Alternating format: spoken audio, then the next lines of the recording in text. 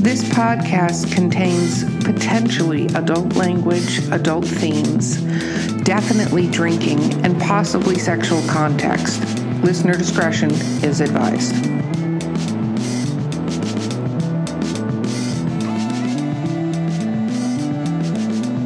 Okay. Woo! Welcome to Drinking with Authors. I am your host, Erica Lance, and with me today is Vanessa Valiente. And our ghost. That's great. Great to start. It's fine. I didn't have any of my coffee with the honey jack in it. Our guest today, using actual words, is MK Williams. Yay! Hi, hello. And I have to do full disclaimer here. MK actually recorded with us before this particular podcast recording, and we had some technical difficulties and lost her amazing interview, and she graciously agreed to appear again on the podcast so we can put her out there because she's amazing. So this is awesome. Thanks for having me back. Thank you. Okay, let's talk about what we're drinking real quick. I am drinking coffee this morning with honey jack in it, like an adult. So, Vanessa, what are you drinking?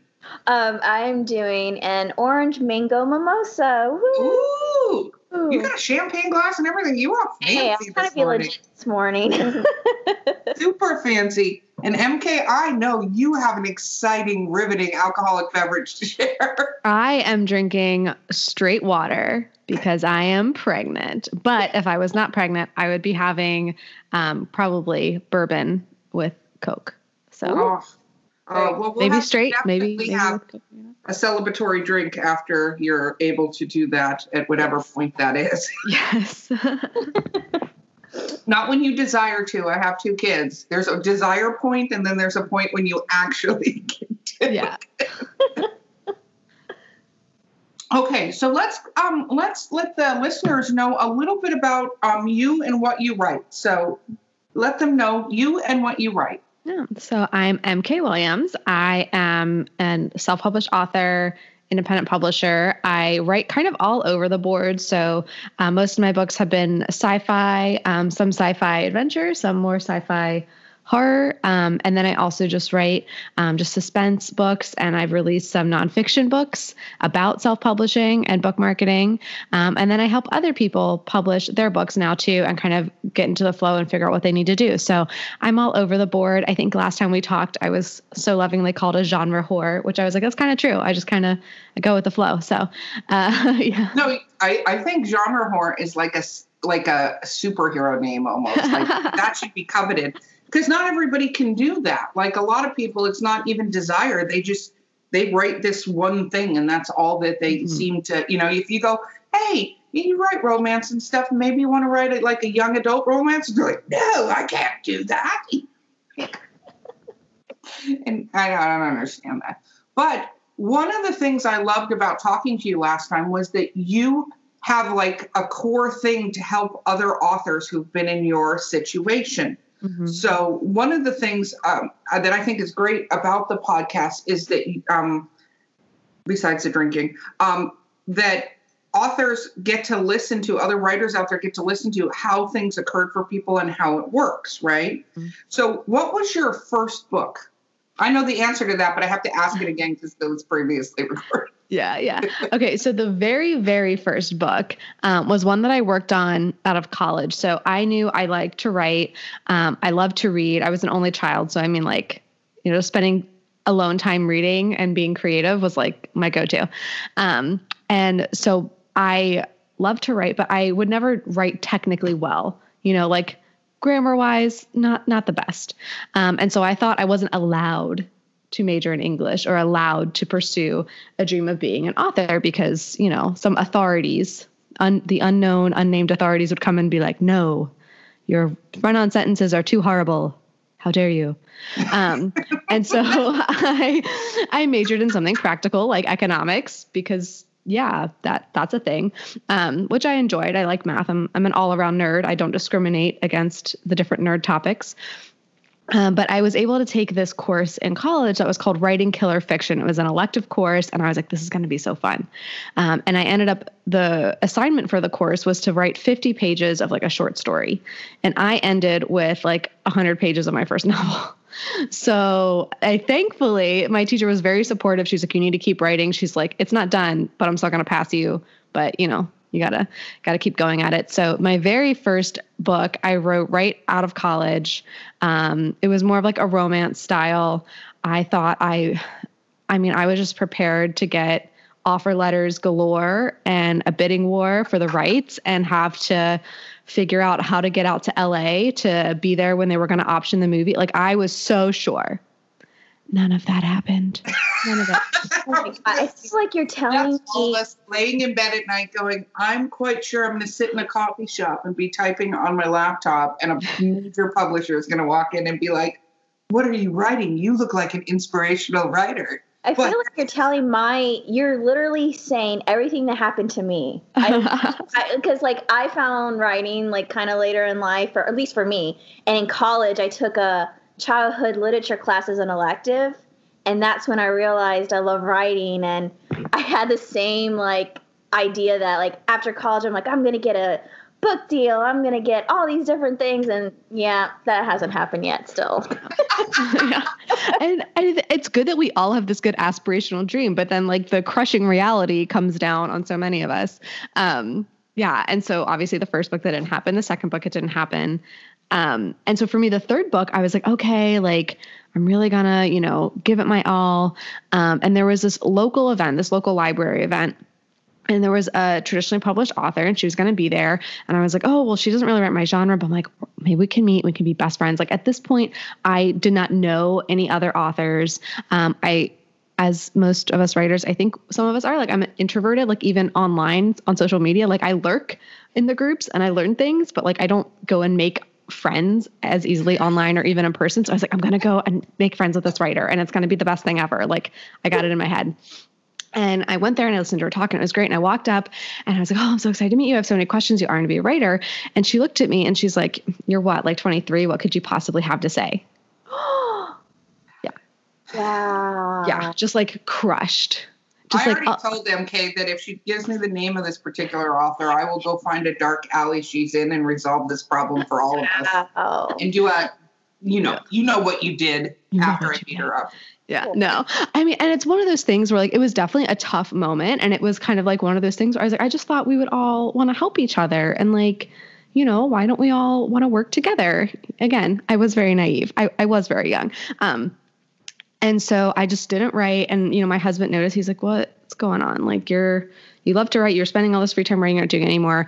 And I was like, well, I just don't know if it's ever going to happen. He was like, well, what's your definition of success here? Is it getting the big deal? Is it doing the things? Or is it just getting the book published? Because you could self-publish. And I was like, you don't understand.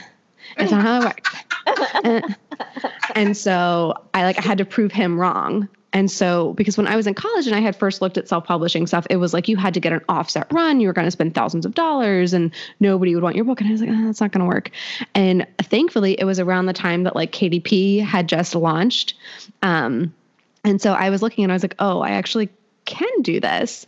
And that kind of spurred my moment into self-publishing. So even though this author said something horrible to me, it kind of turned into something positive because now I have 8 books out and I am the self-publisher and that's my job. And that's, it all worked out. There's a happy ending. But yeah, so that's kind of where my journey started. But one thing that brings to mind is that you never are sort of prepared for the difficulties that you can run into in life in general. We're at the time of the Rona, so in life in general, but as a writer, it's I think artists in general have can have their very delicate egos. Like, even if they're not egotistical, I'm not saying all writers are egotistical. It's when you're an artist and this is your thing and this is your, like, my precious, when somebody attacks it is amazing. And I said this before, that you were able to like still write yourself and go forward, because I hear stories all the time of things like that happening to authors, and they're done. Their entire universe is devastated, and now they're going to go be an accountant for the rest of their life, and they're never going to write again because this one little thing, or they got this rejection letter, or something happened. And it truly is. It's not easy being an artist. You have to find your way being an artist, which then leads me, I'm a musical this morning, to the conversation. I'm not that musical. I used to do musicals, but not this morning. You decided, and we're going to go back to your books because I love the idea, especially one of your books. One of my favorites. Okay. So is you decided to go, not only I'm going to do this for myself, you went, I am going to help other people know how to do this. Mm-hmm. So talk a little bit about that, because I remember the stories, and I think this is really important how you got to that particular journey. Yeah. So, I mean, for me, it was just learning as much as I can. I mean, I would just Google, what do I need to know as the questions came up? And so around 2 years in, I had friends who had started a podcast and it had taken off. And I was like, my friends are like internet famous. This is weird. And they said that they wanted to take some of the information and put it into a book, and like, can you help me with that? And I was like, yeah, I can totally help you with that. Let me Google how to do this for other people. And so that was part of it. And then I also, at the same time, was getting a lot of questions from like friends or like friends of friends who were like, hey, I want to publish a book. How do I publish a book? How do I do this? And I would, write down, this, here's some tips, here's some things to look into, ask some questions back, and send off this email. And it would take me a while to do that. And that was my like writing time for the day. That was my book work time for that day. And then I was like, well, let me just write a form email, because a lot of these things are the same. But then as the questions would come in, I was like, well, this is so impersonal. Let me just make it more personal to them. And it would take just as much time. And so I was like, you know what I'm going to do? I'm going to record myself and put it on YouTube, because it is the same answer, but now they'll feel like they're getting more personal stuff from me. So all those things kind of happened at the same time, where I was like, I'm going to save time. I'm going to help people. And then I don't have to keep answering these questions, and I can just focus on writing my books. Like that was always the goal, was to get back to like me just being able to write my books. And that turned into, I launched a YouTube channel that now has a couple hundred videos on it of just like answering these niche questions about self-publishing. And the YouTube channel is, so as people are listening, and because they could get progressively more drunk if they're drinking along. That's very true. So the YouTube channel, it is The Writer's Minute. But if you just look up MK Williams, The Writer's Minute, it'll pop up, or MK Williams self-publishing, it'll pop up on the YouTube search bar. On YouTube. So you started doing all of this. And then when were you like, you know what I'm going to do? I know how to self-publish. I'm going to self-publish a book about self-publishing. So that idea came right after Nano last year. So like I wrote my next novel, and I was like, you know what? I'm doing all these videos. I was like, I bet people who like to write books like to read books. I bet I could just take this information in my brain and put it in a book. And I actually, they just wrote themselves very easily, because it was truly just breaking it down. Like when I talk to somebody and I'm like, okay, well, what kind of a book do you want to publish? Like, what is your goal? Like, are you just looking to make extra money? Let me tell you all the other ways you can make money that's not self-publishing, because you're not going to make that much. And then going through all the things of the decisions to make. So they were actually fairly easy to write. So that was a project last winter that I got out pretty quickly, around the time that the Rona hit. I was like, this is the perfect week to launch a book. Not. But yeah, so now I have the books out for helping the first-time author. So they are self-publishing for the first-time author and book marketing for the first-time author. Super creative. But they're, I hate to say it, it's kind of like when you're an author and you're struggling, you want to go book marketing for self-publishing, and then the book's going to come up. So even though it's not super creative, it gets into marketing, which I want to talk about for a moment, because I love the fact that you have the self-publishing, but the marketing, because I feel like this is the number one area where people suck at this as an author. And I'm just going to say it that way. I'm doing, was asked to do a class for savvy authors, right? They asked me if I wanted to do a seminar. I'm sure I'm not using the right word. So savvy authors, if you're listening, I apologize. I've maybe had 2 cups of coffee this morning. And I mean coffee in the literal sense right now, this podcast. But they asked me, and I said, okay. And they're like, what do you want to talk about? And I said, how about we do one called Shameless Self-Promotion? And they're like, oh my God, I love that. And so that's the name of it, is Shameless Self-Promotion. And I think it's important because I think authors don't realize how important a cover is, how important they are, and that they're a brand and that they're famous. So tell us a little bit about your journey, because I always approach, like, the moment you publish something, you are now a celebrity and you're famous, right? It's just how famous you decide to make yourself, because you are a celebrity. FYI, authors out there, if you publish a book with your name on it, guess what happens if any newspaper decides to write a derogatory article? You now fall under the celebrity clause of the article and not a citizen clause. I know this because I researched it. Don't want to discuss why. Moving on. But so talk about a little bit the marketing side, because you self-publish and you're like, I'm a rock star. I self-published. And then the book is up there. Yeah. And then tumbleweeds happen. Yeah, exactly. And people are like, okay, cool. You wrote one book. Big deal. Big whoop. And you're like, this was a big deal to me. It took me years. So yeah, the marketing part, I think, is one of the most difficult. So I always tell people when I'm helping them, writing the book is actually the hardest part. Marketing the book is the second hardest part, because you think you're done and you're never done. And so when my very first book, Nail Biters, came out, I mean, I was like, Goodreads was like my go-to place. Like, I was joining all the author forums. I was like, okay, how can I give my book away? How can I get people to review it? And, I did the thing where I was like, let me give away as many e-copies as I can, because at the time I was like, I'm going to save the trees and not do paperbacks, and I'm going to change the world. Nope. So part of your marketing is having multiple formats. I will say that. But, I gave away all these e-copies, and then I realized it matters who you give your e-copies to, because there was one woman and she was based in the U.S. Southwest, and that was where some of Nail Biters takes place. And she wanted to do an author interview. I was like, great, let's do that. She's like, oh, and I'll do a book review too, because she needed extra articles to put on her blog. I was like, great. And then I saw her preferences were more like Western romance. And I was like, just so you know, this is like sci-fi thriller, like in your face, gory, like horror. And she was like, oh, well, I'll give it a try. Well, surprise, surprise, she didn't like the book. And her review on Goodreads to this day says, not my cup of tea, 2 stars. And I was like, I could have told you that, because I've read your blog and it said you liked Western romances. And I told you this wasn't a Western romance. So getting your book in front of the right person is very important, right? Like, you could scream from the rooftops, I have a book, it's the best book ever. And like you said, that shameless self-promotion. But if you're not promoting to the right people, it doesn't matter. So it's finding that right group. It's getting the book out. It's all the little things. And when I started, I mean, my audience was mom, dad, husband. Like, that was it. And so I've really had to build that audience organically over time. And one thing that I try to tell people now, don't listen to any podcast where the title is How I Made $1 Million Selling eBooks in 1 week, or any other clickbaity title like that. Because I will tell you, that person started a podcast or a blog or something else 10 years ago and had this list of thousands of people. And that's why when their book launched, within a week, they sold millions of copies, or whatever this bombastic number is. And that it's really that building that audience that matters.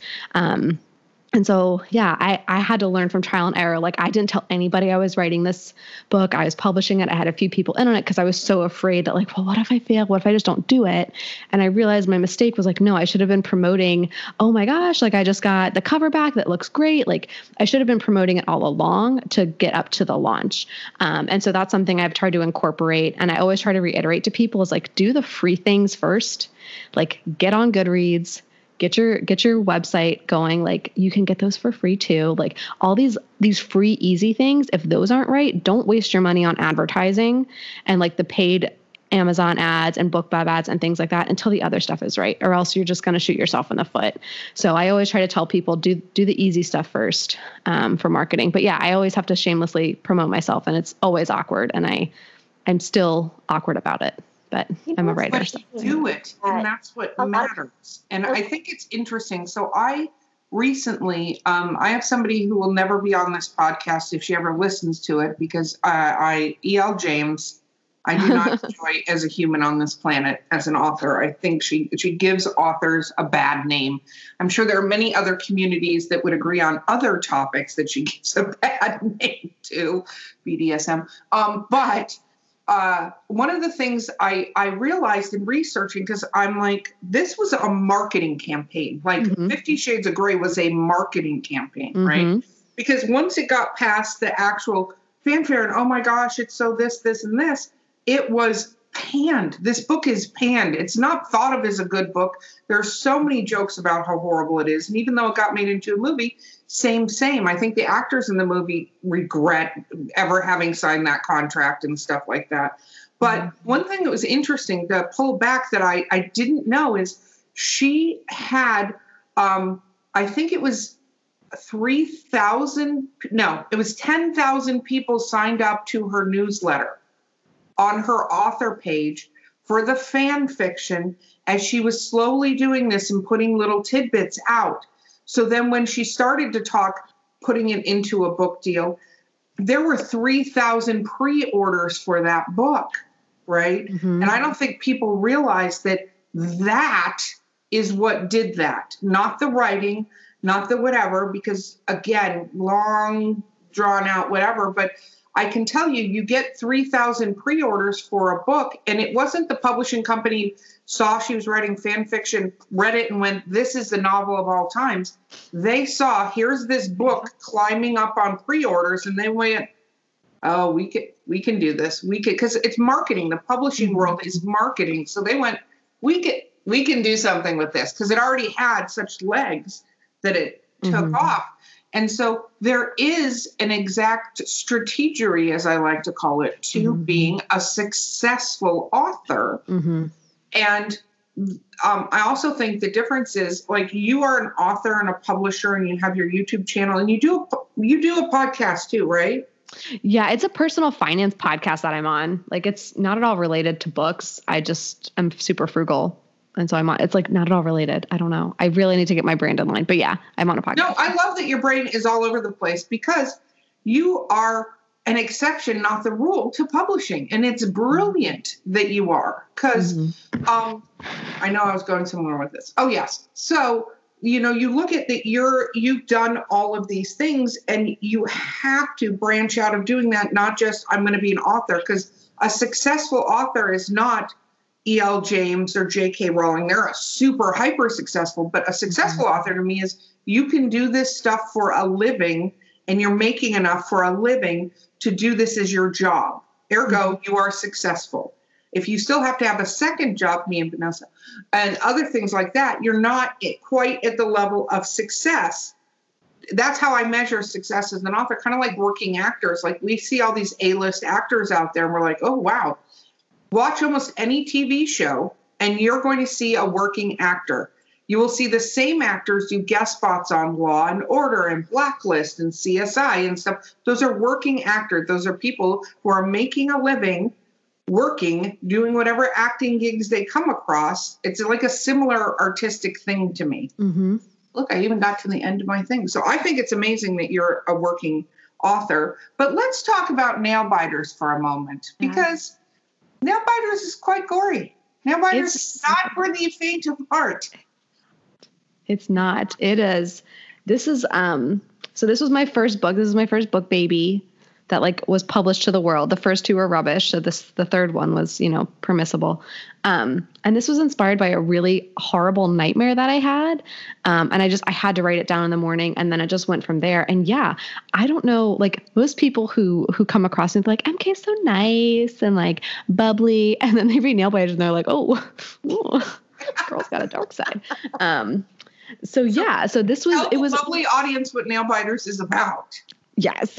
So Nail Biters is, how there are books that are post-apocalyptic, everything horrible has happened and this is where society is. Or there's books where it's something bad's coming. The aliens are coming. What are we going to do? Nail Biters is, it drops you right in the middle, 3 weeks into an invasion of shit's going down. what are you trying to do, trying to figure out, trying to survive. And so it's really a story about survival with the main character, Dora, and how she starts to figure out what's going on. Does she even want to know what's going on? And how she tries to survive throughout this invasion. And there's a big twist at the end, and I won't tell anybody what it is. But if you've read the book, you know what the twist.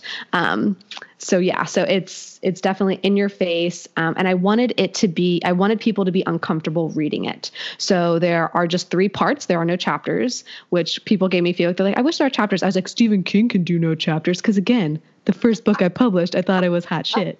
Well, you are hot shit. I mean, it's just, you were like hot shit. And I'm going to break the rules and then tell people I broke the rules. Yeah.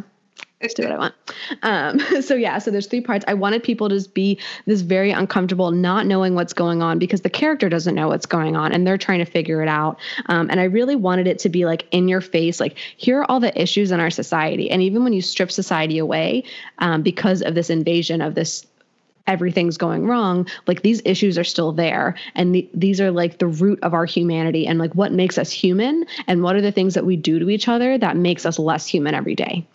So that was a lot of it. That was like the artistic like view of it. The other part was just like, cool, get to kill a bunch of people in really gory ways.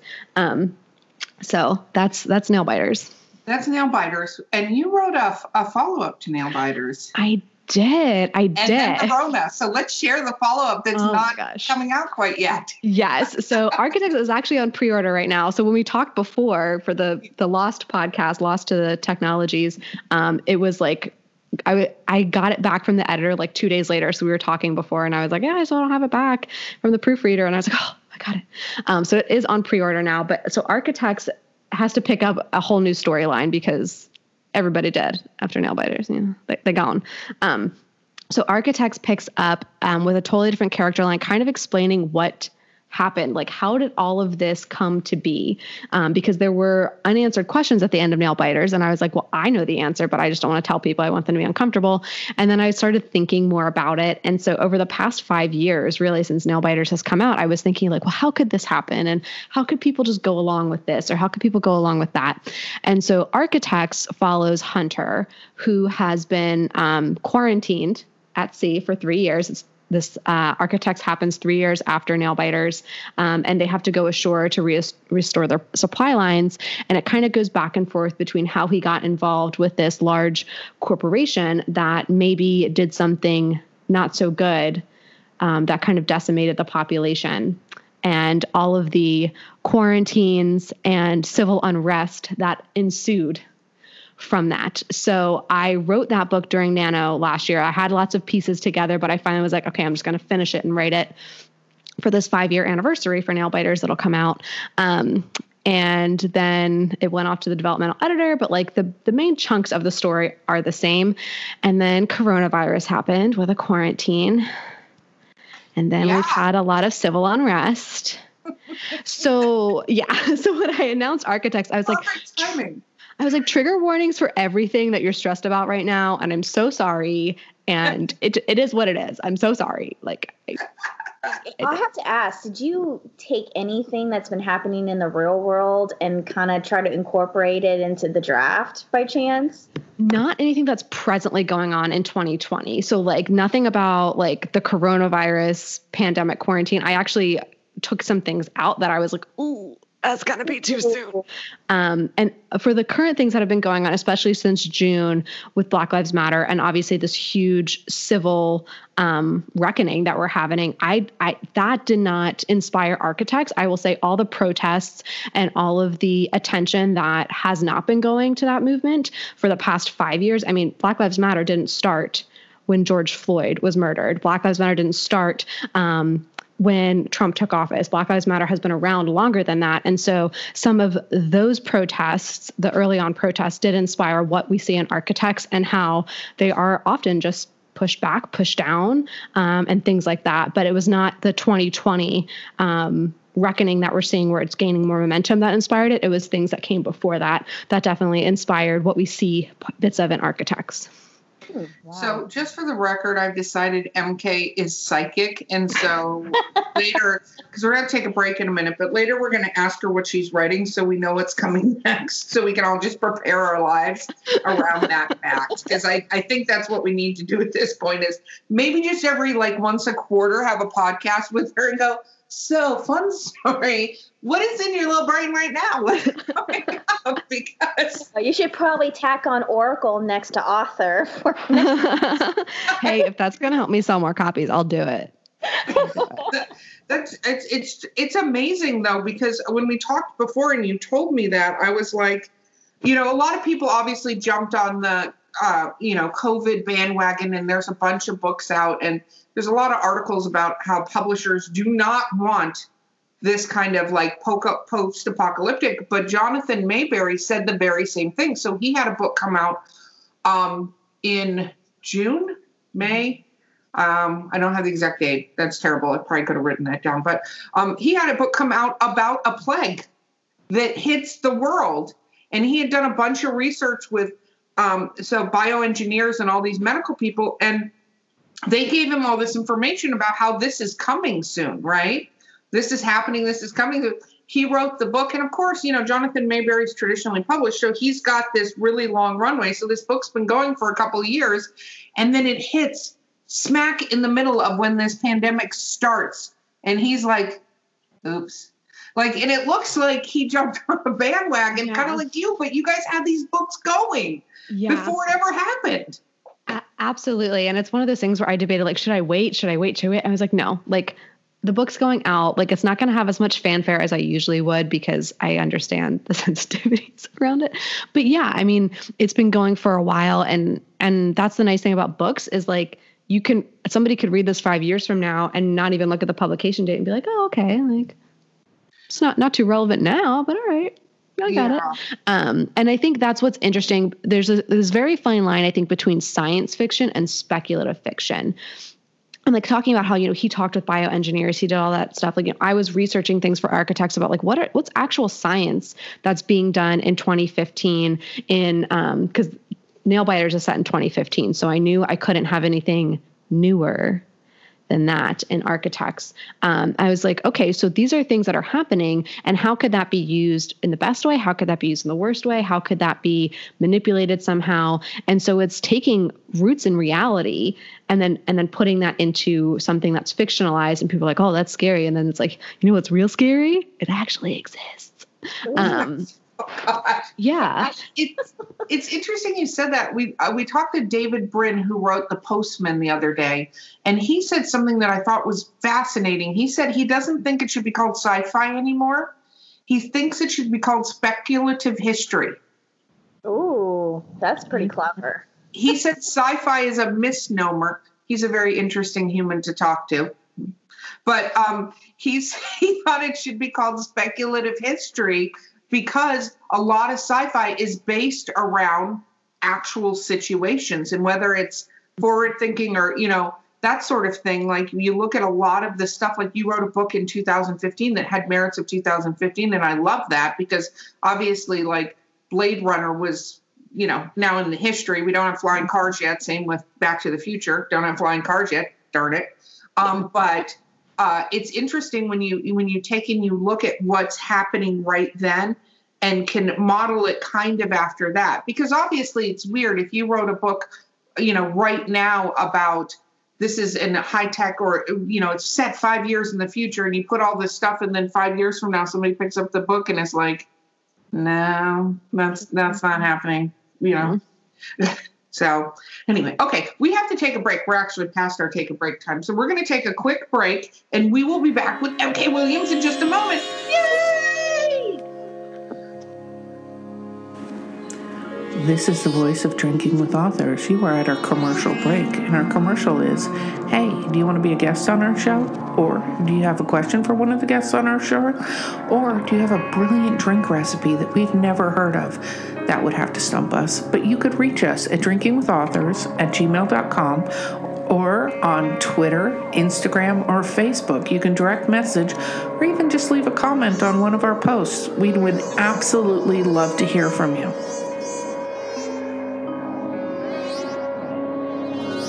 on. And we're back. Woo! Okay. So we were just talking about, sci-fi and stuff. So let's talk a little bit about your other books, because you are a genre whore, which I love. I love that you can write all these genres.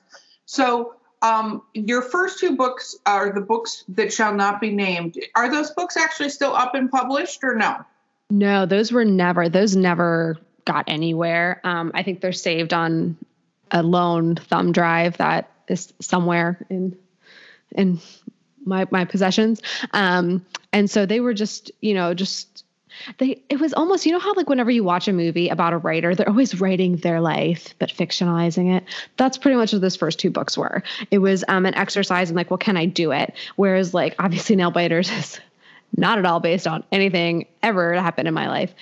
So the very first two books, unpublished books, will never see the light of day, nor should they. They are the worst.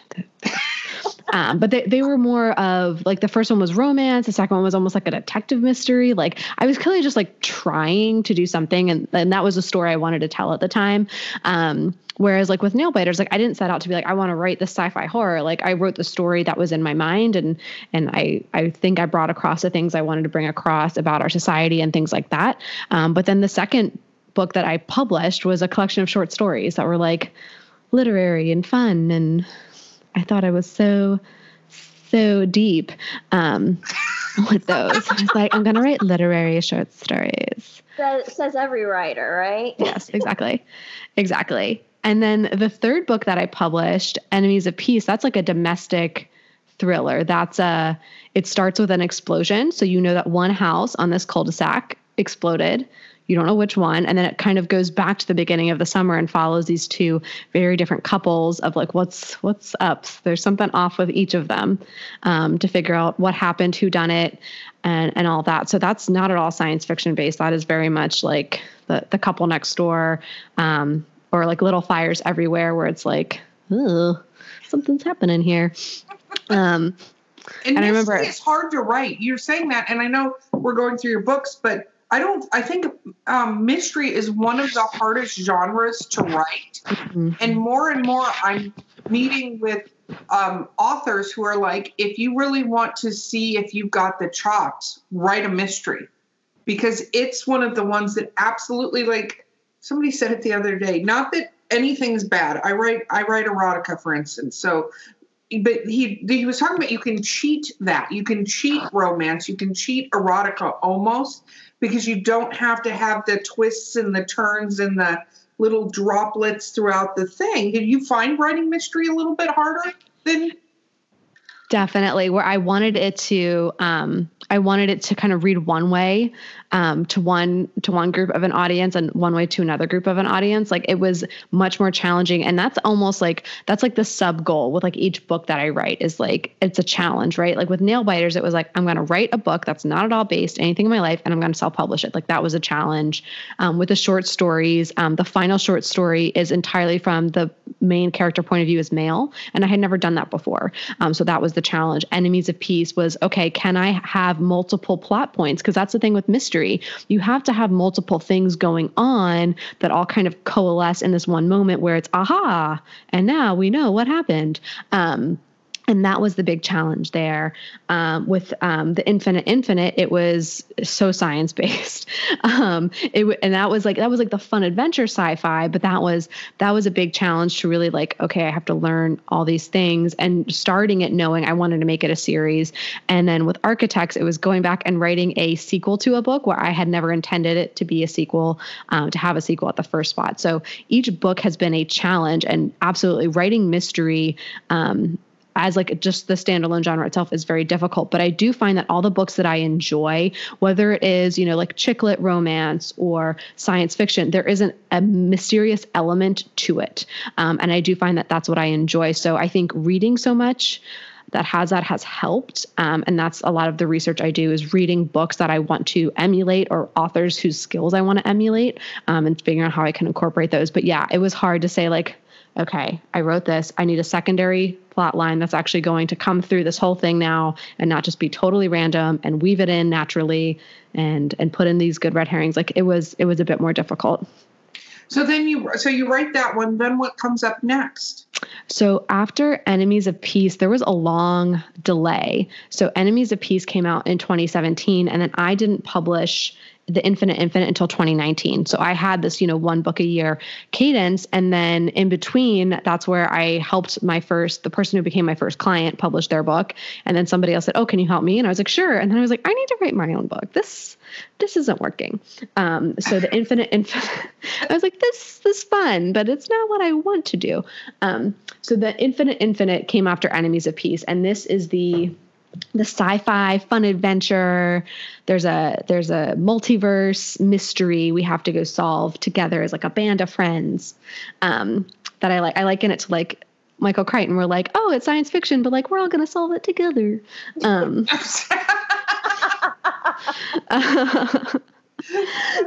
the cover is awesome. There's an F on the cover of that book, and I don't mean that in the mean more, but it is beautiful. The cover is totally beautiful. Thank you. I think we talked about that last time. It's just awesome. Yeah. So I did this cover. It's like my pride and joy. The covers that I've done myself get progressively better as I publish more. But yeah, so this one was fun. Does. Yes. Yes. So yeah. And like when we talked about marketing before, the cover is such a huge element to that. So like for Nail Biters, I paid a graphic artist to do this, and she done good. Like, oh, it looks Marion, every time you lifted up the book, I was like, God, I want that book now. That's the whole point. And then for The Infinite, this was just fun and like just a great Adobe stock photo in the background and good typography on the front. Which again, takes a while to get to know what that's going to be, but this Infinite was fun to write. And it's all about the multiverse and this mystery that happens across it. And this was the story idea came from, I would love it if like every man in our society knew what it felt like for a whole day to know what it feels like for a woman. Ooh. Like in our society, right? And it's not this pervasive. Doesn't always have to be like these horrible crimes that are always committed against women, right? It doesn't always have to be like what it feels like to have to deal with like a Harvey Weinstein or something like that. It just has to deal with like what being a creep. Gas. Can we talk about that in the middle of the night? Like just go pump some gas and know how it feels like. Yeah, or just that underlying level of like. I feel like I should be able to feel safe, but I don't feel safe, or like just those little things. And so the story originally started out that way, like one way. And I wrote a bunch of that, and I was like, well, how does like this main character know that like this is different, that this is the opposite of what it would be? And that's where I was like, oh, it's a multiverse thing. And then I was like, here's a story. And it's become totally different from what that original one was. But yeah, that was the genesis of like, what would it be like if men just knew? So one of the multiverses that they end up having to travel to figure out this mystery is Universe Gamma. And that is where women are completely in control of all things. There's been a succession of female presidents. There are very draconian laws against men.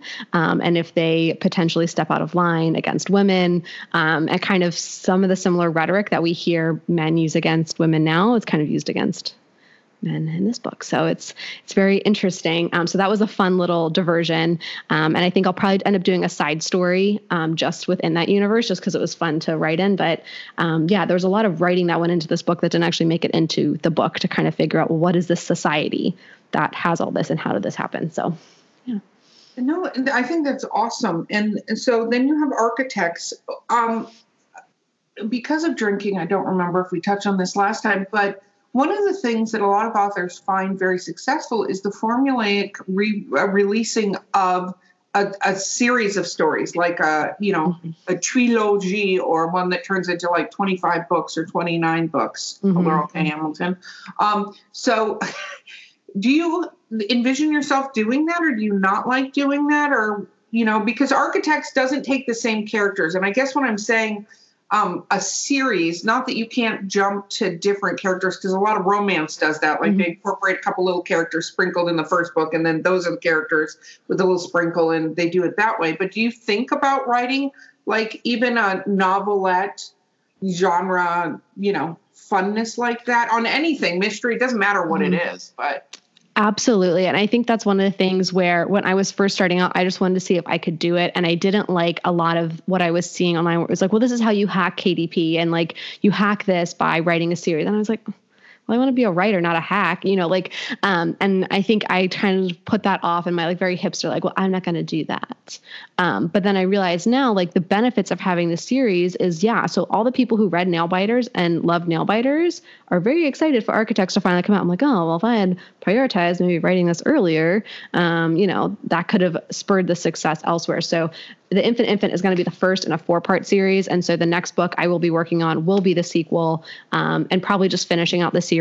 I feel like once I'm in that world, I might just want to stay in that world because it's much more light and fun. Whereas the Nailbiters world, I had to vacate. But there will be inevitably a 3rd book in this series. But again, I think I need like a mental break.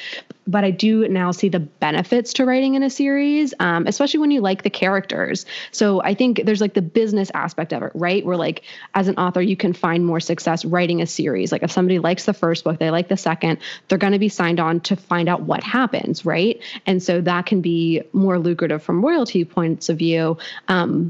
So there's the business side, but there's also the side of an author where like maybe you just like that world that you've created and you just want to live there. But I also get some fatigue, like I realize sometimes like I need something new. I need something different. I need something else to focus on. So I definitely want to finish out these series. And I think that'll be the next big challenge with the next few books is, can I finish this series? Can I get it to the point where I feel that things are resolved? People are satisfied with it. I'm satisfied with it, but like that the characters have their growth that they needed, that they get where they need to be by the end of that entire series arc. And then, I've like toyed around with the idea. I'm like, it would be kind of fun just to set up like a pen name and just write like do like the Kindle hack thing, just like write a bunch of books, do all that. And then I was like, I have a baby coming. That's not going to happen. No, totally. I mean, I think the Kindle hack thing is interesting. What I think is also interesting is Kindle is paying less and less because of volume. That's what happens. Mm-hmm. And the Kindle hack thing works to a degree, but other, like putting a hardcover, it's interesting because, and I'm jumping all over myself in this because I've got so many words to say, but I think that as a publisher, because we're a publisher too, right? And for the same reason you did was kind of like, this is like after doing it ourselves and going through other things, we went we're going to set up something so people can actually publish their books and it not be all of these hardships that authors go through. Mm-hmm. And there's the idea of what happens, as you said at the beginning of the podcast, and then what actually happens when you go to do this. But it's interesting because if you don't want to spend $1 million on ISBNs and all of this stuff, there is a methodology to doing that too, and going, okay, here is the place that is going to make the hardcovers, mm-hmm. for instance, right? Mm-hmm. And we're not going to put hardcovers on Amazon and on Nook and on, and like, because you can put hardcovers on all these places for the most part, not Kobo, for instance, they're all digital, but you can do this, and then you have 10, 12 ISBNs you suddenly need. And unless you're buying them in gigantic quantities, mm-hmm. this book now suddenly costs you $4,000 to publish. And the likelihood you'll make that then profit back right away is kind of tiny, Yeah. Yeah. And that's where when I first started with this. So again, I've mentioned before, like I'm a very frugal person. And so when I started with Nailbiters, I was like, okay, like I looked at everything, I did all the research, and I said, you know what, I want to own the ISBN. I want to have this, because again, I was ebook only because I was going to save all the trees. I wanted it available across multiple retailers, not just Amazon. Like I started to see, I'm like, yeah, but if it's only on Amazon, like I like the library. I was like, my library can't get the ebook from Amazon. Like they have to get it from somewhere else. So I kind of set that as a goal for myself early on, that again, I wanted other frugal people like me. Note to all authors, your audience is not you. But it ended up being to my benefit because I was like, well, what do I need to do to get the book to the libraries? Because I want people to be able to read this book through their library. And so that drove a lot of the decisions that I made. And yes, I I made some mistakes. I made some errors with my ISBNs. So I'd have to burn a few, and it was more expensive. But now that I know I'm going to be writing so many books, like I am actually releasing a second edition of Nail Biters to go with Architects, because I'm effectively adding a whole section at the end that is a preview of Architects. And I redid the spine to look nice. And I did other things. So I was like, okay, so I need another ISBN. So I got the bulk package of ISBNs back at the beginning of 2019, because you do get economies of scale. But I would say if you're starting out first-time author, do not get the 100 pack of ISBNs. You don't need that. See what you want to do with one book. But if you have this vision in your mind, and that's a lot of what I do when I actually work with my clients, like that I coach through this, it's like, what is your goal? What is your vision? If your goal is, I just want the book out, I want to prove I can do it. But their vision is, well, I'd love to do book signings at Barnes & Noble. I'd be like, first of all, COVID, like, it's not going to happen. Second of all, Barnes & Noble. But okay, and kind of working with them to be like, well, then here's what you would need to do to make that happen. And going through all the costs and saying, like, is that still important to you? Or is it more important that this information gets out, that your message gets out, et cetera? So yeah, there is a way that you can do this and spend a lot of money. There's a way to do this and spend no money. And that's what I try to walk people through, is figuring out which strategy is the best for them and their goal in their business. Because some of the people I work with, they have a coaching business for for personal finance. And it's like, okay, that's great. So they want to release the book, but it's really just to augment when they go and they do public speaking, or just to have something else to sell people. I was like, then it doesn't matter that you're here, here, and here. You just need to be able to sell it directly and do all this. Like, this is what you want. Like, don't read or listen to the podcasts that talk about how to make $1 zillion doing a romance series on Kindle Unlimited. That's not for you. That is for a totally different genre, a totally different person. So I do try to walk people through what makes sense for them within their budget, within their goals, because yeah, like you said, you could easily spend thousands and thousands of dollars on a book, but if you haven't really thought through, is this what I want and this is what I need, then it's all wasted. And then they say they don't want to do it again. It wasn't fun. They didn't make their millions of dollars like E.L. James, and how dare the world let them down. And it's like, well, she did something very different to get to that point.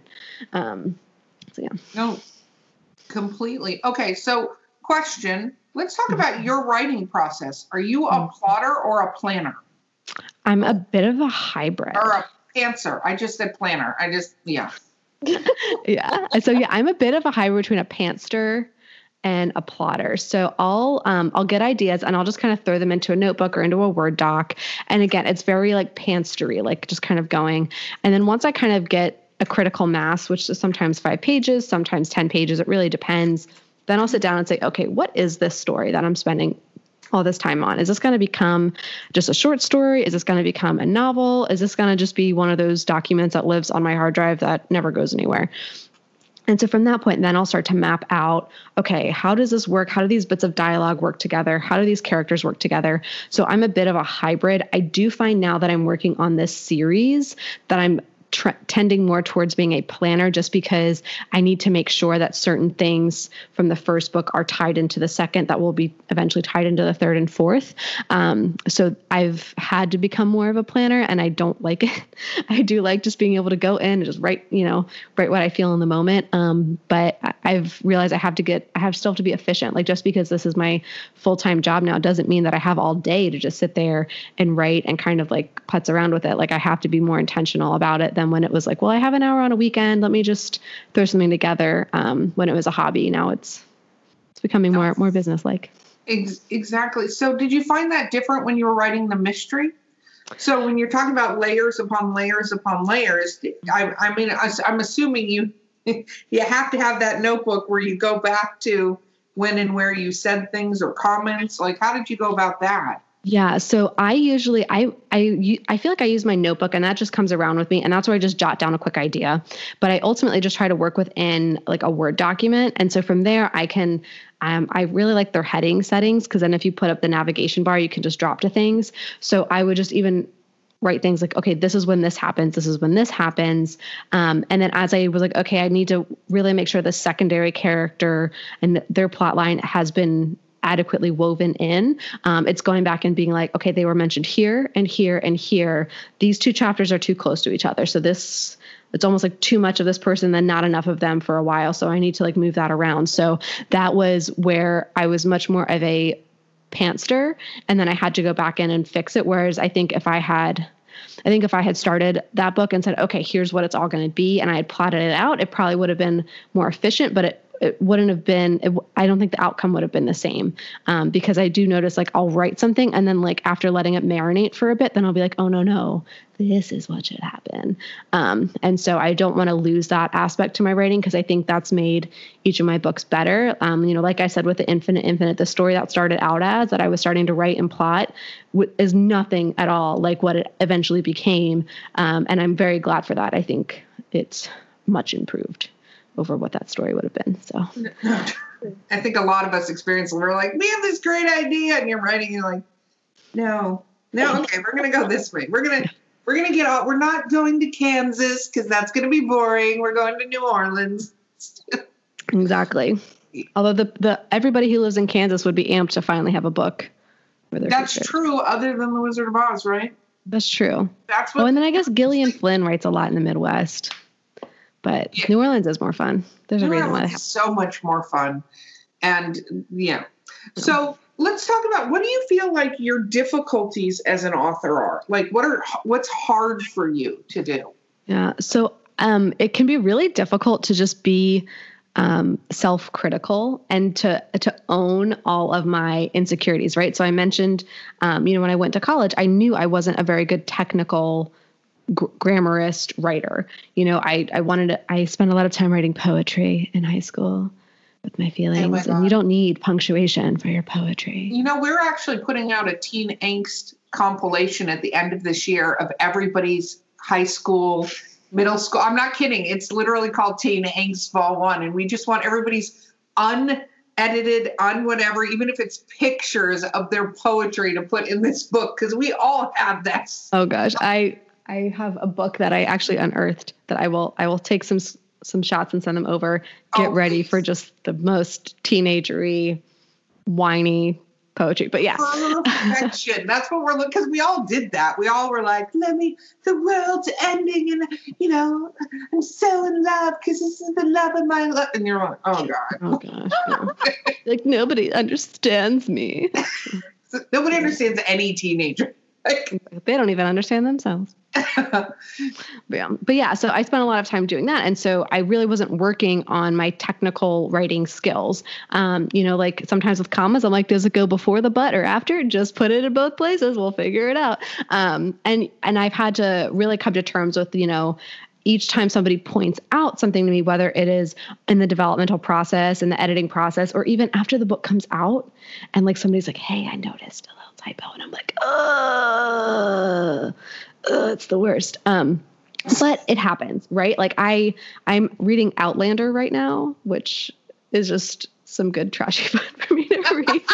But I'm like, she just dropped this quotation mark. She like ended this quote. She gave a description, and then all of a sudden the person's talking again, and the quotation mark did not pick back up. I was like, okay. So whenever I catch that in like a big traditionally published book that's huge successful, I'm like, okay, it's not as bad if I have one little typo too. But I beat myself up the most on that, because I want the book to look polished to people. And I know that there are readers out there who will read an entire book, they'll love it, and they'll find one typo on the last page and they'll be like, hated it. There's a typo. And so I think I always take that to heart so much more, and that insecurity of being self-published and this stigma around, well, if you self-publish, then it's not edited well. And I'm like, no, like I go through editing rounds. I'm like, I read it out loud. Like I do everything I can to catch what I can from the plot point of view. And that's obviously, the developmental part, but the proofreading part, like I try to take that so seriously. And so I take every time that there is an error very personally. And I'm just like, this is everybody's right. I'm a failure.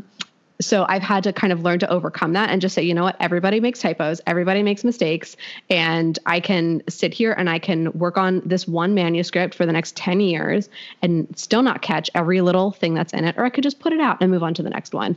And so that's been my biggest struggle, is when is it perfect enough to just get it out? When is it, okay, now I'm just obsessing over something versus, you know what, it's good enough, move on to the next thing, because I am a human and I'm never going to make anything that's 100% perfect. So that's been the biggest challenge, is kind of letting go a little bit. No, that makes sense. Vanessa's nodding her head because she's also an editor. And it's very interesting because I've gotten to the point when for editing, and Vanessa actually is in the process of editing one of my books. She's asking me questions. I'm like, don't just do it. Just fix it. Like, I don't even want to, that's what I told her. I'm like, you can get into this. This is my baby and whatever. But I just go, I actually have gotten to the point, I don't want to look at it again. Like, it's frustrating. And I have books out there, and I'll find every now and then when I'm doing like a public reading or something, because I have the book, because you want to be like, shameless self-promotion. This is what the book looks like, you're reading it, and I'll find something and I'll be like, motherfucker. But then I'm like, okay, you know what? No matter what, I'm going to find stuff. Every time I read this book, I can find stuff. And again, to your point, you will never be successful making the next thing if you spend a bazillion years trying to make it perfect, because you almost do yourself in, then putting it out and somebody goes, you missed this thing, or it says him instead of her. And then you can't like flip the table and the world's ended, I think also if you edit something to the point of death, if you want to say, it loses your voice or the thing that makes it unique. Because at the end of the day, a human is writing it, and we're all flawed. And if you have something that's just so pristine and perfect, it almost feels robotic. And you want to have human flaws in your story. That's what makes stories great. We want to feel like we're not alone. And so I think at some point, I think you have to be like, you have to trust yourself and say, okay, I did everything I possibly could. It's not like I wrote one draft and I was like, oh, it's perfect, I'm going to send it off into the world. It's like, no, you got to do your due diligence. But after a while, if you did your due diligence, you had multiple people read it, you edited it, you did everything you possibly could, and you just got to let it go, because nothing is going to be perfect. And there's always going to be someone that's going to like have an issue with it. As long as you're proud with what you put out into the world, who cares? Yep. That's how I feel. Preach on. Yeah. I agree. Yeah. Vanessa comes out of the woodwork with her mimosa and is like, let me say this profound thing. Coca-Cola. What do you mean switch to Coca-Cola? What kind of? Oh, listen, I have 2 drinks. I don't give up. I have both. You're two-fisting it, right? Exactly. A little pick-me-up to my champagne. Those aren't White Claws. We can make a whole joke about that crap. Okay, so. Hey, don't tease about White Claws. I almost busted out a White Claw this morning, so.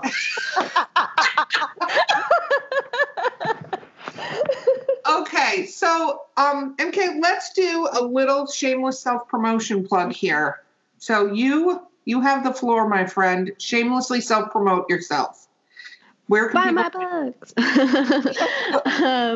So I have multiple books out. So kind of whatever pick your poison. If you like sci-fi, if you like horror and thrillers, check out Nailbiters and Architects. So Architects is on pre-order right now. It'll actually be out September 15th. Ooh. So this is your time to actually catch up on Nailbiters. Both books are discounted right now. So usually I price my books $3.99 for the ebook, $11.99 for the paperback. Both are discounted to $2.99 and $9.99. So this is the time, if you want to know what happens in Nailbiters and then in Architects, check that out. And that's across all platforms that you can get that price and that deal. If you decide you like literary short stories, read The Games You Cannot Win. If you like domestic thrillers, read Enemies of Peace. And if you like fun sci-fi adventures across the multiverse, check out The Infinite Infinite. I've got a little something for everyone. And then for anybody who's listening to this who said, wow, I can do it. I have been put down before, or I have let myself get defeated before, or I've been trying to over edit everything I'm doing, but I'm going to go for it. I'm going to self-publish. Check out my website, authorYourAmbition.com. That's where I have links to all my videos. So you can find, like I said before, all the videos on YouTube to help you self-publish. That's where I have the 2 self-publishing books, self-publishing for the first-time author and book marketing for the first-time author. And reach out to me with your questions, but I'm here to help other authors in a way that I felt like I didn't have help when I got started. So I just want to help people. I think everybody has a story in them to tell. So definitely, if I can help you get that story across, or if you just want to read my stories, that's cool too. Awesome. Yay. Okay. It has been wonderful having you again on the podcast. Thank you so much for being here. you are just, I think it's brilliant. And I think that you're helping people is brilliant too, because it's, you know, it's not always easy to help humans out in the world today. Mm-hmm. So thank you for being here. Thanks for having me back. Yes, of course. Okay, so this has been Drinking with Authors. I've been your host, Erica Lance. And this is Vanessa Valiente, who forgot that she had anything to say here. And our guest has been N.K. Williams. And we'll see you next time. Bye.